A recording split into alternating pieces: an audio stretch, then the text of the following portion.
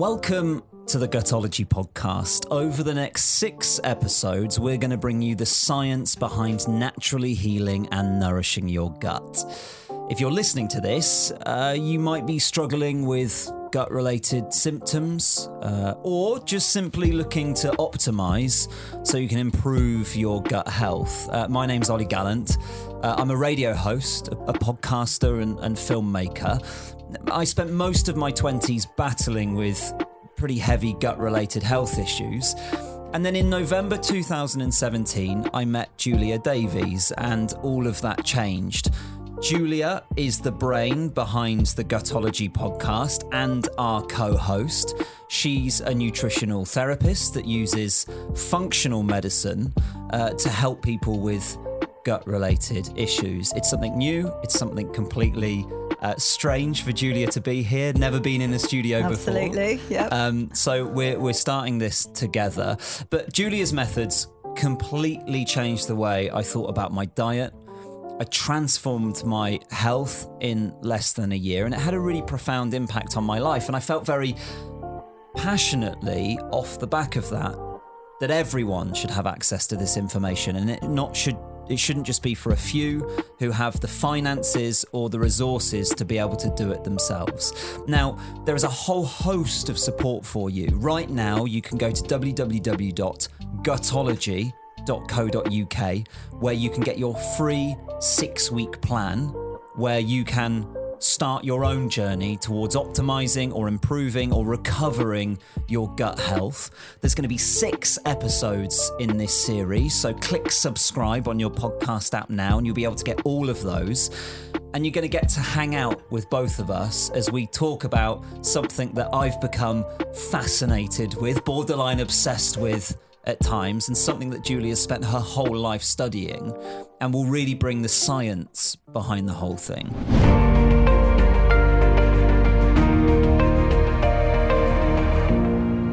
In episode 1, we're going to be talking about the fundamentals of how your gut works. We thought this was a great place to start because in some ways it is so simple yet so complex, and it's something that all of us have, and it's something that's going on behind the scenes as we speak right now in every single one of us, but hardly any of us know really how it works. We'll also talk about the latest gut health news. We'll give you some tips that you can take away today and implement right now for free that won't cost you anything. You don't need to buy any supplements to do it. And we'll also talk about some stages that are coming along to how you can do some instant things to improve your gut health. But Julia, I thought the best place to start was, how does the gut work? What are the fundamentals of it? Because for many of us it is, you shove the food in, you don't think about it, and in 24 hours, or for some people 72 or whatever, it comes out the other end. And that is a disclaimer as well. This is a safe space to talk about things we don't normally talk about. So we're going to talk about poo and burping and digestion and all of the gory bits that come with it. Yeah, okay. I mean, it's interesting that you should say, like, how does it work? And we just think it's just a hole to put our food in and then come out the other end. But actually, like diet-related diseases, it's becoming more, in the last 5 years, more known in the scientific world that actually diet does have the impact that we didn't think it had. So, you know, in terms of the gut, it's effectively like the interface with the environment. So and later in today's episode, we're going to talk, this will blow your mind. We're going to talk about some of the things that the gut affects and some diseases that you would never have put 2 and 2 together. But yeah, let's start there. Let's start with top to bottom, literally, okay, how it works. Right. Okay. So first thing that happens, or that's meant to happen, is you think about food. Okay, so you think, what do I have for dinner? You're preparing your food, you're chopping your food. Ideally, this is sort of the traditional way of doing it.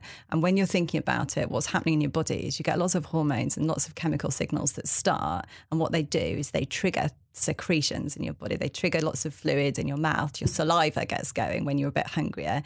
Your stomach acids get going and all the juice is there. So just as you're thinking about food and seasoning it and preparing it, that is actually starting off the digestive process. So if we're grabbing a burger or microwaving a bit of food or rushing through our food on a lunch break. Genuinely, though, is that actually going to have an impact on how we digest it? Yes, it is, because you're missing that whole phase of digestion. You're missing it. It's called the cephalic phase of digestion. So it's when you're seeing, you're smelling, you're looking at your food, you're anticipating what it's going to taste like, you're adjusting spice levels and things like that. And this actually is hormonally affecting your digestion, so that when you eat it, your body is ready for it. So you're saying then, if I'm on the motorway and I'm rushing to a meeting and I'm wolfing down a sandwich, I will digest that sandwich differently as if I sat down at home, I slowly prepared it, and then Yes, absolutely. And that's where we go wrong, because of all the other stresses and pressures in our lives. We are often like just grabbing food. We're not thinking about it. We're literally just on the phone to somebody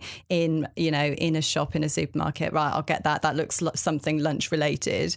And then you're eating it whilst on another phone call or whilst on the computer doing something else. It's almost like going to try and lift weights without having done any warm-up. Yeah. You're going to pull something. Yeah, absolutely. So that is the one thing. And it's subtle in terms of, how do we digest food? Because we haven't even started eating anything yet. We haven't put anything in our mouths, but it's a really important bit. And modern living has sort of just disregarded that, really, because, it's really nice to see families that eat together now. And it's really nice to have people that would have a lunch companion, say. But, in the way that we are, most people are just grabbing on the run and quite often eating alone as well. So you're losing the community around it. So all of those factors actually do disrupt your digestion before you've even put food in your mouth. And so once you've gone through that, you've hopefully slowly prepared a relatively healthy. And I think also that's the big thing about this podcast is we're going to talk realistically. There's so much here about small minor steps, and it becomes exponential. I think the worst thing you can do is say, right, everyone needs to be eating organic meat and preparing it themselves. And I think this is about small incremental things that you can do, that each episode that you listen to, you can do tiny things and they will make a huge difference. And it's about starting slow. And I think that's a great thing. Just think about your food. Yeah. And that sounds crazy. That's the first step. Yeah. Because I remember when you first said that to me and I was like, what? That doesn't make a difference to how I eat. So after that, you've thought about your food. You shove it in your mouth. 3 chews and it's straight down.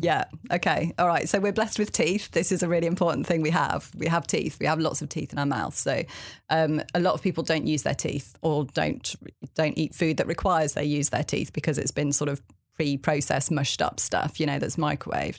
But actually chewing the food, your mouth is the only place where you have the ability to chew. So something that was told to me probably 25 years ago was, do you think that you have teeth in your stomach, Julia? No, you do not have teeth in your stomach. So if you don't chew it in your mouth, then it's not going to get chewed up anywhere else. So this, you must have heard, you must chew your food 20 times, 25 times. You don't actually have to chew your food 25 times, but it's just the message is there to say use your teeth, because what you're doing is you're mechanically breaking down that food into really, really small bits, so that all you've got later on in your gut is chemicals to break it down. And, you don't want to swallow chunks of things whole, because it's going to put a huge amount of pressure on the chemicals in your gut to then get to it. What you really need to do is ideally chew up your food so much that you're increasing the surface area that then all the other chemicals can act on to then break it down. So teeth and chewing is really, really important. And again, when you're rushing, that's the one thing that just goes, we've all been guilty of it. I've been guilty of it many times. You just inhale your food. I've just got to get it done. But actually, again, you're missing a major, major aspect of the digestion that you've got control over there, because, once it's swallowed, it's not in your conscious control. So whatever is down to whatever your gut can do by itself then. So what you need to help it along by eating, you don't have to eat slowly every single day, but really just being more conscious of being able to chew it. And then once it goes from your mouth, you've chewed it well, it goes down into your stomach. What next? Okay, so because that's the point where we genuinely switch off. It's not a part of us. We're not having to think about it. We don't do anything. It's all I'm sure that's like your sympathetic. Like, what do they?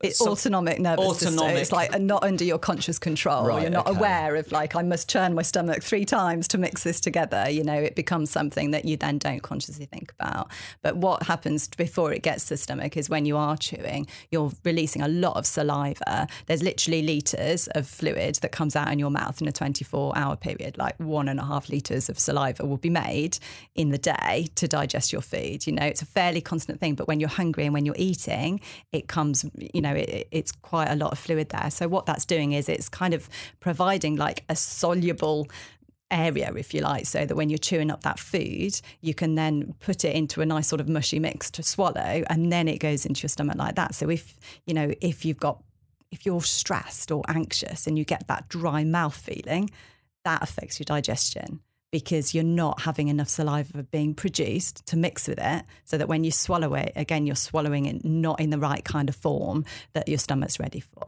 And then when it gets down into the stomach, that's where the acid comes in. Yes. Yeah. Okay. So our stomach is the most acid portion of the whole body. There's no other area in the body that's as acid as the stomach is.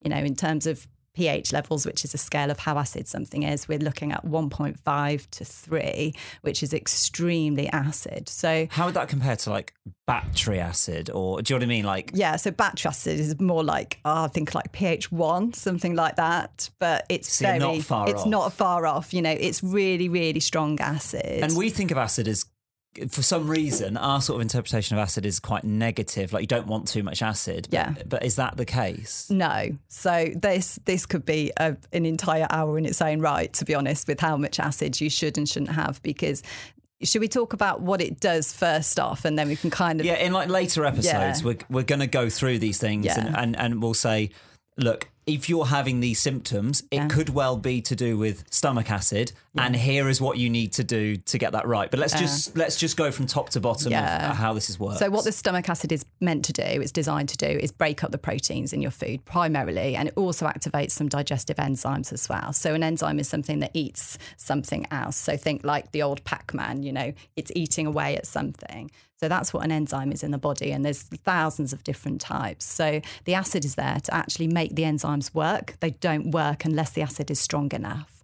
So the acid itself breaks down proteins, but then it's triggering other things to break down other things in the stomach. So if you don't have enough acid, you can have problems digesting meat. So, you know, some people will say, whenever I have a steak, I just can't, it sits heavy for hours. Yeah, weirdly, I used to have this, and I never made the connection, but I'd always feel really nauseous when I ate steak. Yeah. So it's because it's sitting in your stomach because you didn't have enough stomach acid probably, and so it keeps churning and churning, and it's actually weakening the attachment of the sphincter that closes off the stomach at the top, and actually sometimes that can even cause reflux and can cause some discomfort. But what's really happening there is a shortage of acid, which is what you need to break down all those really strong protein fibres. So that's what was happening there. So when you get that right, it should be broken down. Yeah. And then where does it go from there? So it goes into the small intestine. So now we're talking, so the entire gut is essentially like a really long tube going from your mouth right through to your bum, okay? And so when you swallow your food, it then opens out into like a bag, if you like, which is your stomach. So it's like an open area, which is where lots of stuff goes on. It might stay there for, depending on what it is, an hour, 2 hours, something like that. And then when it's ready, when it's in a good sort of form, it will be released into the small intestine. And the first bit of the small intestine is an area called the duodenum. And what it is, it's a very short bit of intestine when it leaves the stomach before it goes into the next bit of intestine. And it's where it meets all of the releases from the gallbladder and from the pancreas as well, because the gallbladder will release something called bile, and it puts it in that area, and the pancreas will release lots of digestive enzymes and also puts it in that area. So you would think that would be in the stomach, but it's not. No, it's not. No. So all that's really happening in the stomach is you're digesting your proteins and you're activating some of the enzymes, but not a lot of things like carbohydrate digestion. Not a lot of that happens in the stomach. That happens further down. And this is why some people have problems breaking down like carbohydrates and stuff like that. It can cause problems further down because that's where it's all being fermented. Yeah, but the interesting thing is, if your stomach acid isn't good enough, then it doesn't give the right signals for your pancreas to release all of that enzyme as well. So it has a knock-on effect. So normally, remember I said that the stomach is the most acid place in the whole body. So the throat and the esophagus going down into the stomach are not able to deal with that acid. And as soon as you leave the stomach, it's not able to deal with that acid either. So the top and the bottom of the stomach are closed off by sphincters, which are these little muscular bits that keep all the contents safe within the stomach until it's ready to be released. So as soon as it comes out the stomach, the food itself, or what it then has now become, is really acid. So the pancreas's job is to get a whole load of bicarbonate, which is hugely alkalizing, to start neutralizing that acid immediately.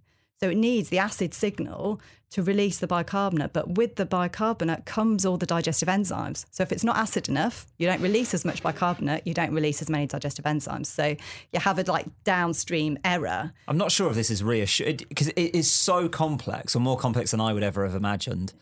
I'm not sure if that is overly reassuring, because it just feels like there's a lot to go. It's miraculous. wrong. You couldn't design this, I think it would take the world's best engineers to design the digestive system from scratch, and even then it wouldn't get it right because there's so many subtleties of things that go wrong. But, I think because it is a system of digestion, it's the digestive system. So it relies on a huge number of working parts all fitting together in order to get that end result. So, if we just go back to the absolute basics of what the gut does, it's to absorb nutrients that our body needs for energy, and it's to decide what's waste and get rid of that. And that's really what it's trying to do. That's the kind of aims and purposes of it. So all those things get released into the small intestine, and that then starts to break down like carbs and roughage and that sort of stuff. Yeah, so at that particular point then, you're getting a lot of digestion, most of the sort of breakdown of all the carbohydrates and the fats and the proteins, most of that is happening at this area. So we're getting as it's moving through. So it's a very dynamic system. Things are moving through in a kind of one-way direction. But largely the actual digestion, the chemical breakdown of the food, in order to get it into small enough particles to be absorbed into our bodies, that's happening in the first bit of the small intestine there. So when we haven't got enough secretions, what tends to happen is low levels of enzymes will cause things to not be broken down properly. If they're not small enough, they won't be able to pass into the body. So they end up staying in the intestinal tract and just moving along as it moves along. And then they start fermenting, they start mixing with bacteria, and they start causing gases. And this is when you get bloating and things like that. If you had a good release of acid and then enzymes as well, normally all this stuff is broken up and absorbed before it can actually cause aggravation. So you won't get the bloating. So you don't get the bloating if that happens. So it might be easy to actually genuinely believe that it's normal to bloat after a meal because it's so common. But it's not normal physiology. That's something going wrong with the system. Yeah, that is crazy, isn't it? Because how many people you almost laugh, don't you? We always say, we call it a food baby. Yeah. And we're like, look, but that is quite strange to think that isn't just normal run-of-the-mill stuff. There's something and it starts to make you think as well that whatever the problems are along the way, you have to start at the top to get the other bits right, because you're even saying that the bloating feels like there's literally something that's gone wrong at the bottom bit, but it's not. If something's gone wrong at the top, it could be having a knock-on effect to something at the bottom. Absolutely. So then it goes small intestine into the large intestine. Yeah. So when you mean the small intestine is quite long, and then it meets, the lower right level of your whole abdomen, it meets the large intestine. And then there is when you get into the real serious levels of bacteria. So this is our, the microbes in our gut that are becoming much more famous. Yeah, the catchword of 2018, absolutely. The microbiome. The microbiome. But, you do get microbes everywhere throughout the gut, but, in vast, vast numbers in the large intestine. So the appendix is actually in that first region of the large intestine. So what was deemed useless and removed at will, a few years ago, it's now considered actually to be pretty much like a master house of all the good gut bacteria. Yeah. So that if we take antibiotics or something like that, it's actually got some master strains in there that can reseed the areas of the gut that might have been depleted. Yeah. So, there's some important stuff there. But then the large intestine's job, it goes right up the right-hand side of your abdomen, right across sort of your belly button region, and then right down the left-hand side of your tummy. So it's the major job of that is to make a solid stool. So until it gets to that point, what eventually comes out as poo is actually, it's very liquid, very, very liquid. But when it gets into the large intestine, what your body does is it takes all the water out of it and it makes it solid. So people that are getting quite liquidy stools, like loose stools, people describe it as, or some people say watery. Some people, I've had the most strange descriptions of what goes on. I've heard everything. But, when it's not really forming properly, it's often because it's just got too much water in it. So there's some problem, largely due to probably a bacterial issue in the large intestine, where it's actually blocking the water being absorbed back in, or it's moving far too quickly along that area. So it's not being given the amount of time it needs to absorb the water back in. And just at this point, just to sidetrack slightly, if at that point people are going to the doctors and they go, it's just IBS or it's just this, are there ways that those things can be resolved without surgery or? Yes, absolutely. I mean, IBS is kind of an umbrella term. That's what it is. It's like, what I mean by an umbrella term, it's what's named when it's, other more serious things have been ruled out. And it's what's called, it's not an organic disease. There's no measurable change there. If you were to put a scope into the, an endoscopy or a colonoscopy to sort of visualise what was going on, there wouldn't be anything to see. So it's called a functional disorder, i.e. like your daily function is not working well. Yeah, so there could be people listening that have had diarrhea for 20 years. And at that point, you're probably just thinking, well, there's just something wrong. No one can tell me what it is. I'll live like this. Yeah. But that's not the case. In most cases, I mean, that's what I spend most of my life doing, is trying to sort those people out and trying to help those people actually recover a normal gut. And I've had people that have said to me, I genuinely don't think my gut was formed properly because I was told by my parents as a child I had all these digestive troubles, and I'm now 52 and it's never got any better. And I just don't feel my digestive system is formed properly. But those people go on to have normal bowel movement, fully formed every day, going from absolutely never being able to do that before. And it can be difficult. It's not an easy thing to do. It can be difficult. But yes, it's possible. We're not going to rush into all of this. We've got 6 episodes ahead of us to go through each bit and talk about case studies of people, what you can do, what happened to me, my changes, all of those sorts of things. But let's keep on track for now. Okay. Literally on track in the large intestine. Yep. So that water starts to get removed. It starts to look more like a stool. Yeah. Hopefully. Yeah. We're talking about a working one here. Yeah. And then what happens? So then, about 2 or 3 times a day, you get like a kind of wave-like contraction that happens over your colon, your large intestine. And what that does is it actually is helping to move the contents along. So it actually really slows down. So the movement in the small intestine is pretty constant, pretty frequent, just like little by little being pushed along the tube. And we're talking about like a 5.5 odd metre tube here, it's not a small thing at all. But when it gets to the colon, the movement slows down to absorb the water. So just 2 or 3 times a day, you get like a wave-like contraction that you're not really aware of, that then pushes the stool further to the end. And then what happens is it gets into the larger, the areas close to the opening, so the rectum area, and there's lots of nerves in the walls there. And what then happens is they get stretched. And when they're stretched, it's telling the brain that there's some material there that then needs excreting. And that is that feeling. It's that feeling of needing urgency. To go. Yeah. So it's not urgency. It's just a feeling. It can be urgent. For some people. It can be urgent for some That's people. That's a bit where people break out into a run. Absolutely. But it's really saying that, no, I need to go. I need to go now. And then luckily, humans have developed such a way in that we have a control over when we need to go. Obviously, some animals just go when they go. Yeah. But, we have designed a way to be able to choose when we open our bowels. And that can be a problem in itself, like over-discipline with where you go and when you go and putting it off and all that sort of stuff. But we can get onto that. Okay. And then hopefully you look back, smiling sweetly into the toilet, and what should be there? Because I know that sounds madness. Yeah. But no one talks about poo. Yeah. No one knows what anybody else's looks like. Yeah. So if people are listening right now maybe tonight, it's an exciting bit of homework for you. Look back into the toilet, and what hopefully should you see? Okay. No, it's a good question, because like I do genuinely talk about this all the time, but that's my world. This is my all of my consultations are largely related to this. It's an important question, but it's not necessarily your dinner conversation. So there's something called the Bristol stool chart that we've got on the website, and that will that is a really great visual to see where you are on the scale. And what it should be is, it should be like sausage shaped, maybe smooth, or maybe with a few little cracks in it, and it should all pretty much come out in one go.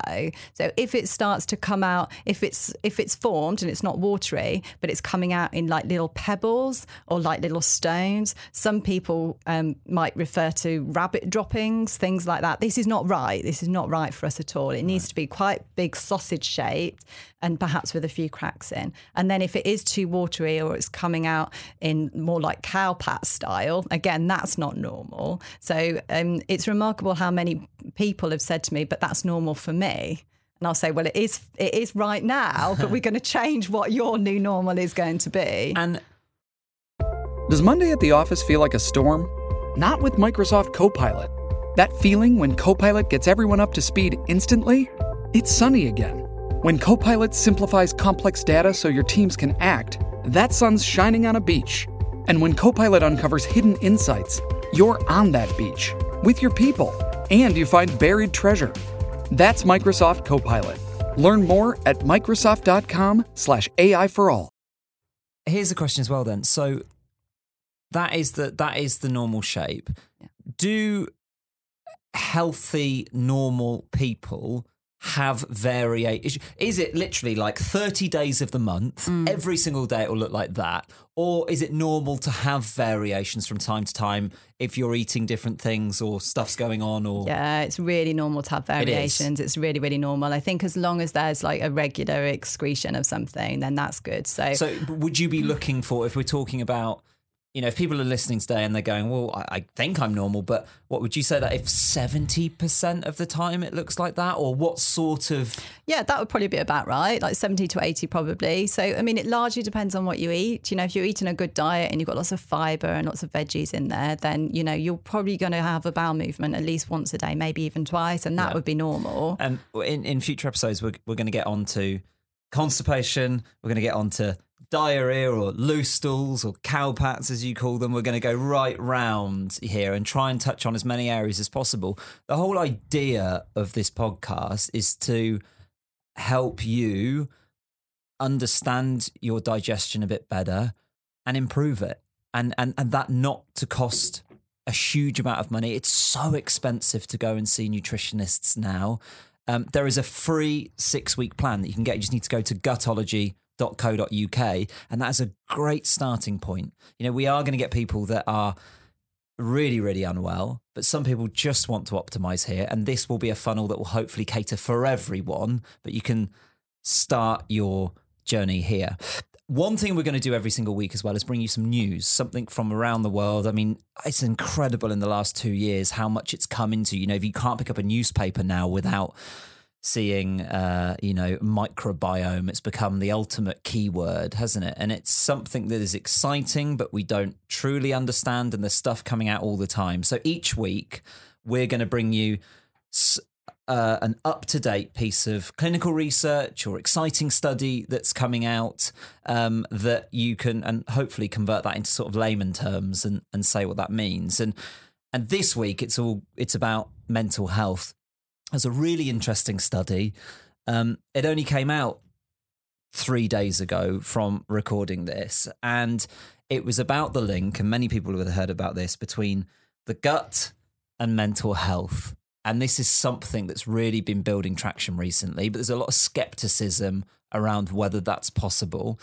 And the first population level study on the link between gut bacteria and mental health identified specific bacteria linked to depression, and they provided evidence as well of a wide range of gut bacteria that can produce neuroactive compounds. This is what this study was all about. The important thing about this study is lots of these have been done on animals, and this has been proven. This is one of the first in its kind that was done on humans.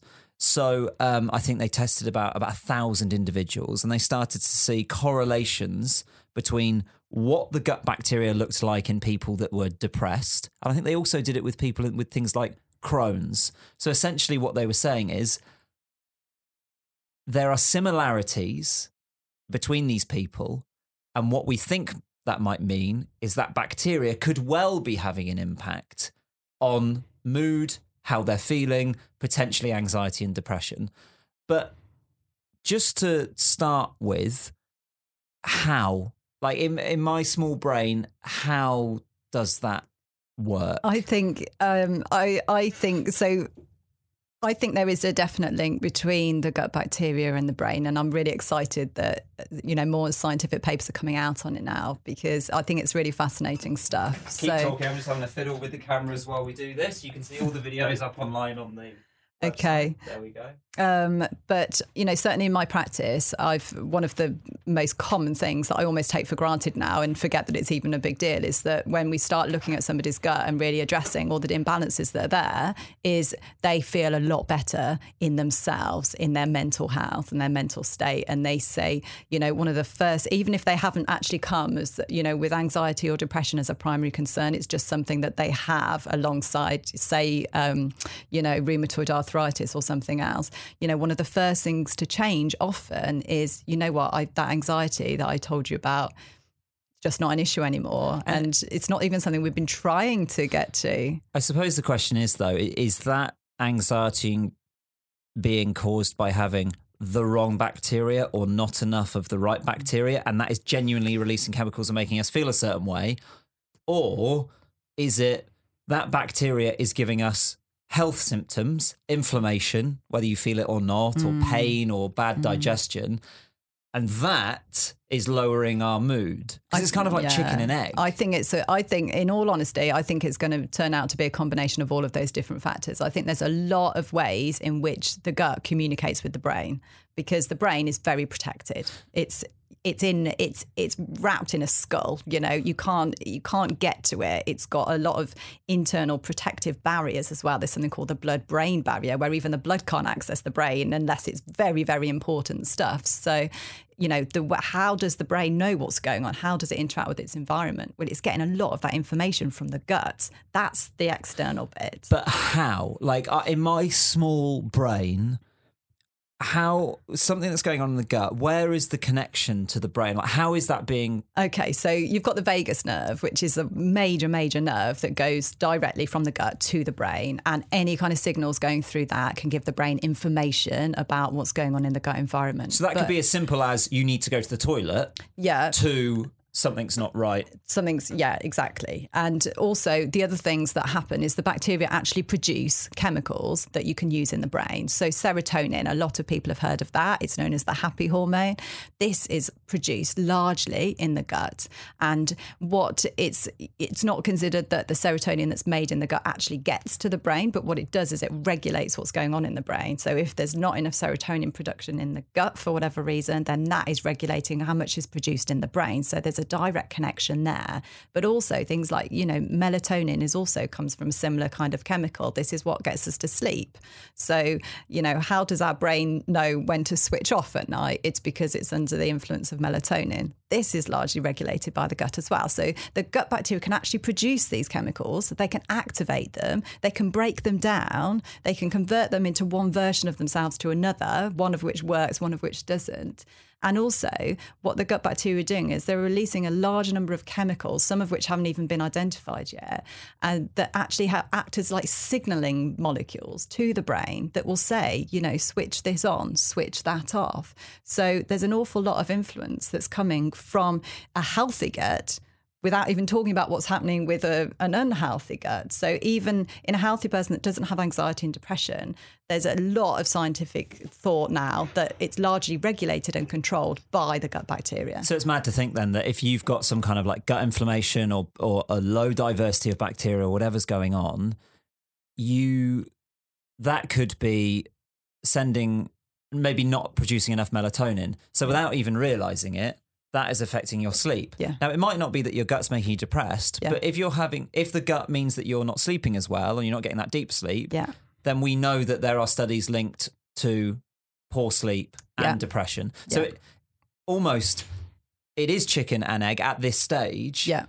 But if you're treating the whole thing, it doesn't matter as long as you... So I imagine, have you had people in your clinic that have been anxious and depressed, but they've come in and they said, look, I've had diarrhea for 30 years or whatever. And a byproduct of recovering their digestive system is the anxiety has gone away. Yeah, yeah. I've had it particularly with depression as well. That's been really long standing.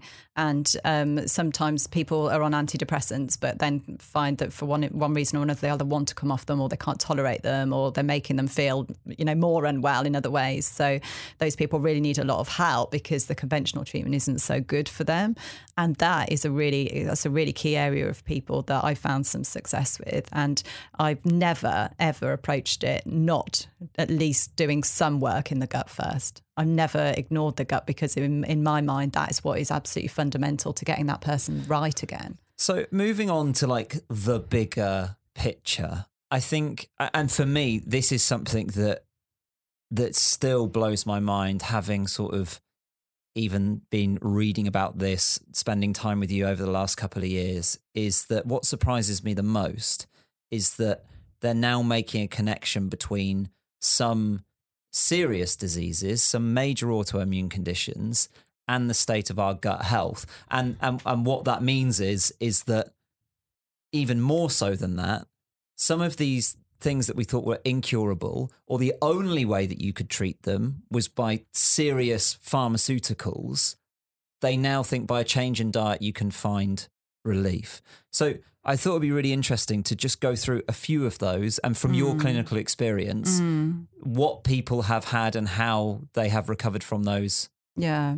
Well, a large aspect of my practice is autoimmunity. So that is one that, it's pretty kind of clearly defined now that we used to think that the autoimmune disease was more of a genetic problem, but now we know that that's like most people actually carry genetics for autoimmunity. But why does it manifest in some and others go on to live a completely healthy life? So there's more to it. Just give an example of some conditions. So like autoimmune, like rheumatoid arthritis is something I see quite a lot of, multiple sclerosis, Crohn's disease, ulcerative colitis, these are now considered autoimmune conditions as well. Diabetes. Yeah, there's lots of different types, Hashimoto's thyroid disease. There's a lot of different types of autoimmunity, but they can sort of be collectively discussed because the problem is with the immune system and the sort of dysregulation of that. And then the actual way the condition manifests is largely dependent on the genes of the individual in terms of it goes for a weaker area. So the autoimmunity is thought to, normally you have to have some genetics present, but like I said, most people do anyway. But then there's some kind of issue with gut permeability. So this is something that we'll probably talk a lot more about later in a different episode. Leaky gut. Yeah, so leaky gut is how it's colloquially known. We call it intestinal permeability because the gut barrier has got to be, it's hugely, hugely important, probably the most important thing in the whole body, because it's got to be the barrier that protects the whole body from any incoming toxin, bacteria, infection, anything nasty. You can eat or drink what you like, but your gut barrier is there to say, no, that's not coming into the body. And the issues arise when stuff goes through the gut barrier that shouldn't. Yes. And what? The immune system tries to attack it? Exactly. That's exactly what happens. So when things start appearing in the bloodstream that should otherwise not be there, the immune system is like, hello, what's going on there? It will start to mount like an immune response and cause a bit of inflammation, which is the body's way of protecting itself. And then what happens is if this continues, and this is probably 24/7 release into the bloodstream, all kinds of rubbish from the gut that should just be cleared out, then the immune system is like overworked and overstressed. And then it starts seeing, so for example, in rheumatoid arthritis, it sees aspects of the joints and thinks, oh, that looks a little bit like what I saw in the bloodstream, so I'm going to kill that as well. And it starts inflaming that bit of the joint and destroying the tissue. Okay, so you've treated a lot of people with rheumatoid arthritis, and we know how like debilitating, even like some people can be bedbound with this sort of stuff. Yeah. What results have you seen from people with rheumatoid arthritis that have that have come to you, and just give us an idea or an example of that. Yeah. Okay. So, so I'm just thinking of somebody that I saw yesterday, and it was a follow up of somebody I've been seeing for about 2 years now. So it's not a quick fix by any means. Now, this girl was on a lot of medication, and the first day she arrived in my clinic, I would never forget that day because it was so dramatic. Her mum came in, and she brought her in the door, and she said, "My daughter's going to die." And this was a grown-up daughter, by the way. How she old? was 40s, but her mum had brought her because she was completely incapacitated. And she said, "You've got to do something. You've got to do something." And she'd been through the medication, and it's for various reasons things just weren't under control at all for her. And that was probably my most serious, most challenging case I've had. So yet. her mobility was terrible. She was brought in a wheelchair, and her fatigue level was almost, I mean, debilitating. It feels like you need a new word for what she was experiencing. It was very, very bad. And it took her, and she couldn't eat. Interestingly, she couldn't eat anything. She couldn't eat a vegetable. She couldn't eat a bit of protein. Like her whole gut was just broken. It was broken. So we had to use a lot of tricks of nutrition and different powders and things you can get just to get some nutrients into her and start her off. And it was a slow start for the first 6 months. It was very, very slow progress, but we just kept chipping away at it. And now she's not on any medication now, and she's on a number of nutritional supplements, but not very many in the grand scheme of things. And they're natural supplements. They are natural supplements just to control her sort of inherent tendency towards inflammation. Her gut is fine now. She can eat everything. She has so many vegetables in her diet now. There's nothing she can't eat, but she does have to be quite careful with the diet so as not to trigger the inflammatory process again. But her gut is a completely different. It is literally like I would have removed it, hosed it down, put it back in again, fixed everything that it's meant to be producing and doing. That's effectively what it was doing. It's taken 2 years to do it, but she's so stable now and she's absolutely fine. She doesn't need a wheelchair. Her energy level she has a 10-minute sit down each day. That's it. And her mobility's changed. Her mobility is fine now. She's got some deformities on her hands, on her fingers, and that will probably quite possibly never go, but it will, it's not causing her any pain. There's a little bit of restricted mobility with things like opening a jar, but it doesn't hurt her anymore and she can do it. It's just what happens is that it sort of sets the joints out of place and your fingers start pointing in funny directions, and it just makes them not as easy to use, but there's no new swelling, no new inflammation and no pain at all. So give us an idea about the range of conditions that you think then are affected by the gut. So we've heard about rheumatoid arthritis, diabetes is one of them. We know a lot of people are on medication. Yeah. What you believe that people can come for type 1 or 2? So, I mean, type 2 diabetes is largely insulin resistance. So we're looking at the kind of lifestyle-induced diabetes, and that, in my opinion, is pretty much reversible. Type 1 is a little bit more tricky because, and particularly when people are on insulin medication because their pancreas has failed, but you can still do an awful lot to optimise their stability of that because there's still a lot of type 1 diabetics that aren't well controlled at all. But type 2 diabetes certainly responds massively. But in terms of other conditions, I think, it's something that I've been working, this is my whole, 24/7 is, what I'm doing is, my belief is that the gut is actually at the root of all disease. Hippocrates said it. How many thousands of years ago? Hippocrates said it. The gut is the root of all our health. So if the gut is not right, you can't sustainably fix anything else in the body. So I've also see some patients with Parkinson's disease, and they've all got gut issues. And we started doing some laboratory measuring of certain parameters and, picking up some data and some similarities between the people. And, it's very much saying, okay, it's not proven yet, but certainly from my observations, there's definite links there. And, the research is starting to come flooding through now saying, well, there is certain chemicals that you can only see in the guts of people with Parkinson's disease. And I suppose for people listening that, are just looking to optimise their gut health, it's a bit of a stark reminder is that if you don't look after it, there are traps that you can fall into down the line. You always think of your health as it is now. You never think of your future. Do you know what I mean? Yeah. So we'll, on our plan that we've put up on the website now, gutology.co.uk, we can get a 6-week plan. A lot of that is just around dietary advice as well. So you can get some simple tips. There are loads of articles on the website already about these conditions, but you can also get in contact with us via the website. You know, if you want to learn about certain things, you want to understand more. And there's going to be 5 more episodes where we're going to break this down in more detail. One thing we're going to do every single week is bring you a tip. Now, this is a tip that is free. And when I say free, I don't mean you don't need to pay for it. I mean, you don't need to go out and spend money to make a dramatic improvement to your gut health. And I think actually we've probably had a few of these today because we were talking about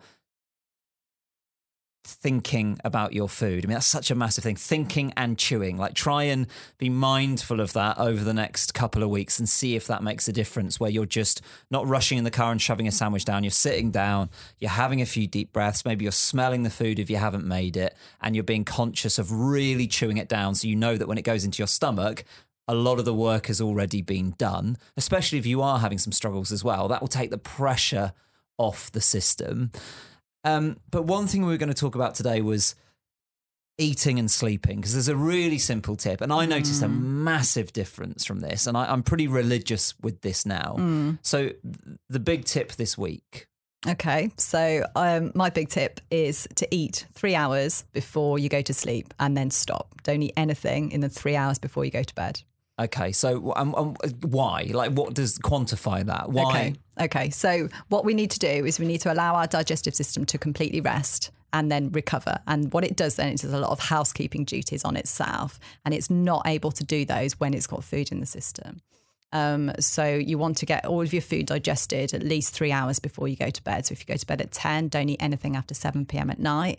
And when I say don't eat anything, I also mean that cheese and crackers or that bit of chocolate, or, you know, it doesn't mean stop your meals then. It's then no food for those last 3 hours before bedtime. And what about like, what if you're having like a hot drink or like a tea or something like that? That's okay, is it? Yeah, that's okay, really. It's okay because it doesn't take an awful lot of digestion. And if anything, a bit of fluid at that point might help to kind of wash things out in your gut. So, as long as you're not dunking biscuits. I wouldn't go for like hot chocolate. You don't want a lot of sugar in your system at that night. You know, you don't want anything like that, or even multi drinks, that sort of thing. But like a chamomile tea would be an ideal thing because it's putting you in a restful state. It also can help with like cramps and things in the gut too. So that would be a really nice thing to just shut your digestive system off for the day and set you up for sleep. So the big thing to try this week then is just see if you can bring your eating time back a little bit. So if you go to bed at 10, try and get all that food in before 7 o'clock in the evening. We're not even saying at this stage, change your diet. No, We're just saying try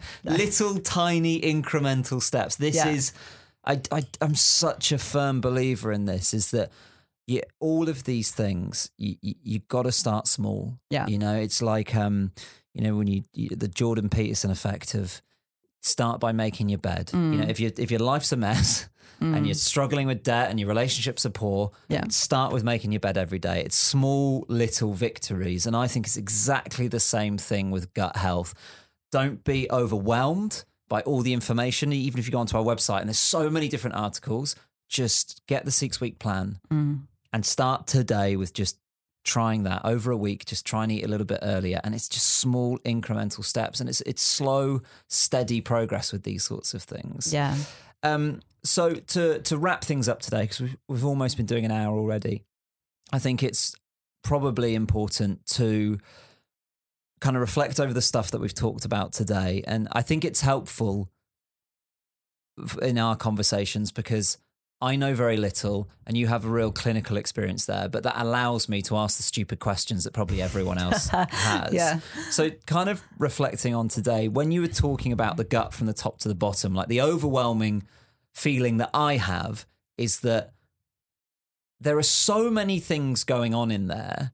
And certainly when I was having some gut things starting on, I was thinking, my sort of understanding is if I had diarrhea all the time, that there was something wrong there. There was something wrong at the bottom, end. Do you know what I mean? And I couldn't even really make the connection to what I was putting in at the top. And so that conversation today, when you talk about that sort of stuff, makes me feel like you kind of have to fix the stuff along the way.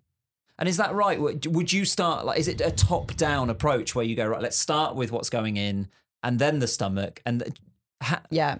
So the way I work is understanding the physiology, and then you use whatever means you have in order to just allow that to function. So the physiology of the gut is top down. It's one direction.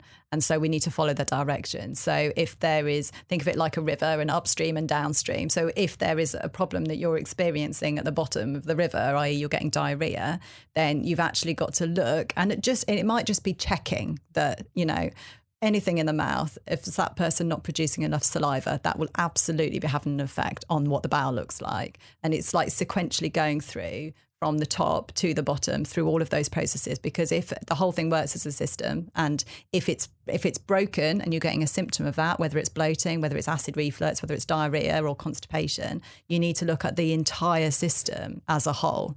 And I think one really important thing to say as well, and this was like something that I didn't really understand when I started out, was I was under the impression, and I imagine there's probably a lot of people listening that will feel the same way, that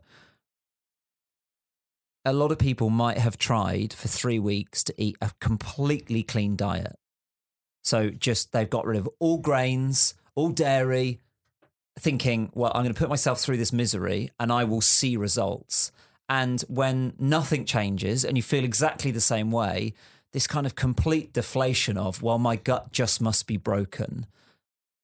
Just by changing your diet isn't necessarily going to fix what's going on sometimes. It depends what the problem is. It depends. And I think the problem is it's the effect that the diet has. It's not the food itself. So you can get lasting effects from eating the foods that don't suit you, in that they're changing everything that goes on in that process of the gut digestion. So they're changing the bacteria, they're changing the enzymes, they're changing the acid levels. And when you suddenly eat really clean for 2 or 3 weeks, it doesn't make any difference. It takes longer to change those things. But what is right for one is inevitably not so good for the other. And it is very difficult to work out what the right things are. So the starting steps are, there's going to be 5 more episodes to come, which will hopefully give you lots of advice, information on things you can do. And I'm sure along the way you will find things that are relevant exactly to you. And that might be a starting point along with our 6-week plan. It's free. You can get it online at gutology.co.uk and reach out to a nutritionist near you. But for a lot of people, that is beyond their affordability, so it's about trying to prioritize these things. So we want to give you a leg up and a place to start. Episode 2 next week is all going to be about optimization. So we're going to be talking about microbiome, we're going to be talking about probiotics, and how in turn that can help you combat disease or prevent or improve your overall gut health. And the microbiome as a whole is fascinating in itself. And I know we've talked about the function of the stomach today, but I think that there's so much press around it at the moment, but we all don't really know what it is or what's going on or what's right or wrong, or should we be taking probiotics, or which ones? So we'll get onto that. But in the meantime, go online to gutology.co.uk. Download the 6-week plan, have a look through the website, and if you've got any questions, you can fire them via the website. There's a click-through button on there, and you can explore a little bit more. And you can rate and review as well on iTunes. Just at the bottom of this podcast, click down, click rate and review, and that will help other people that are looking to nourish their gut find a starting point on their journey. We'll see you next time. Bye-bye.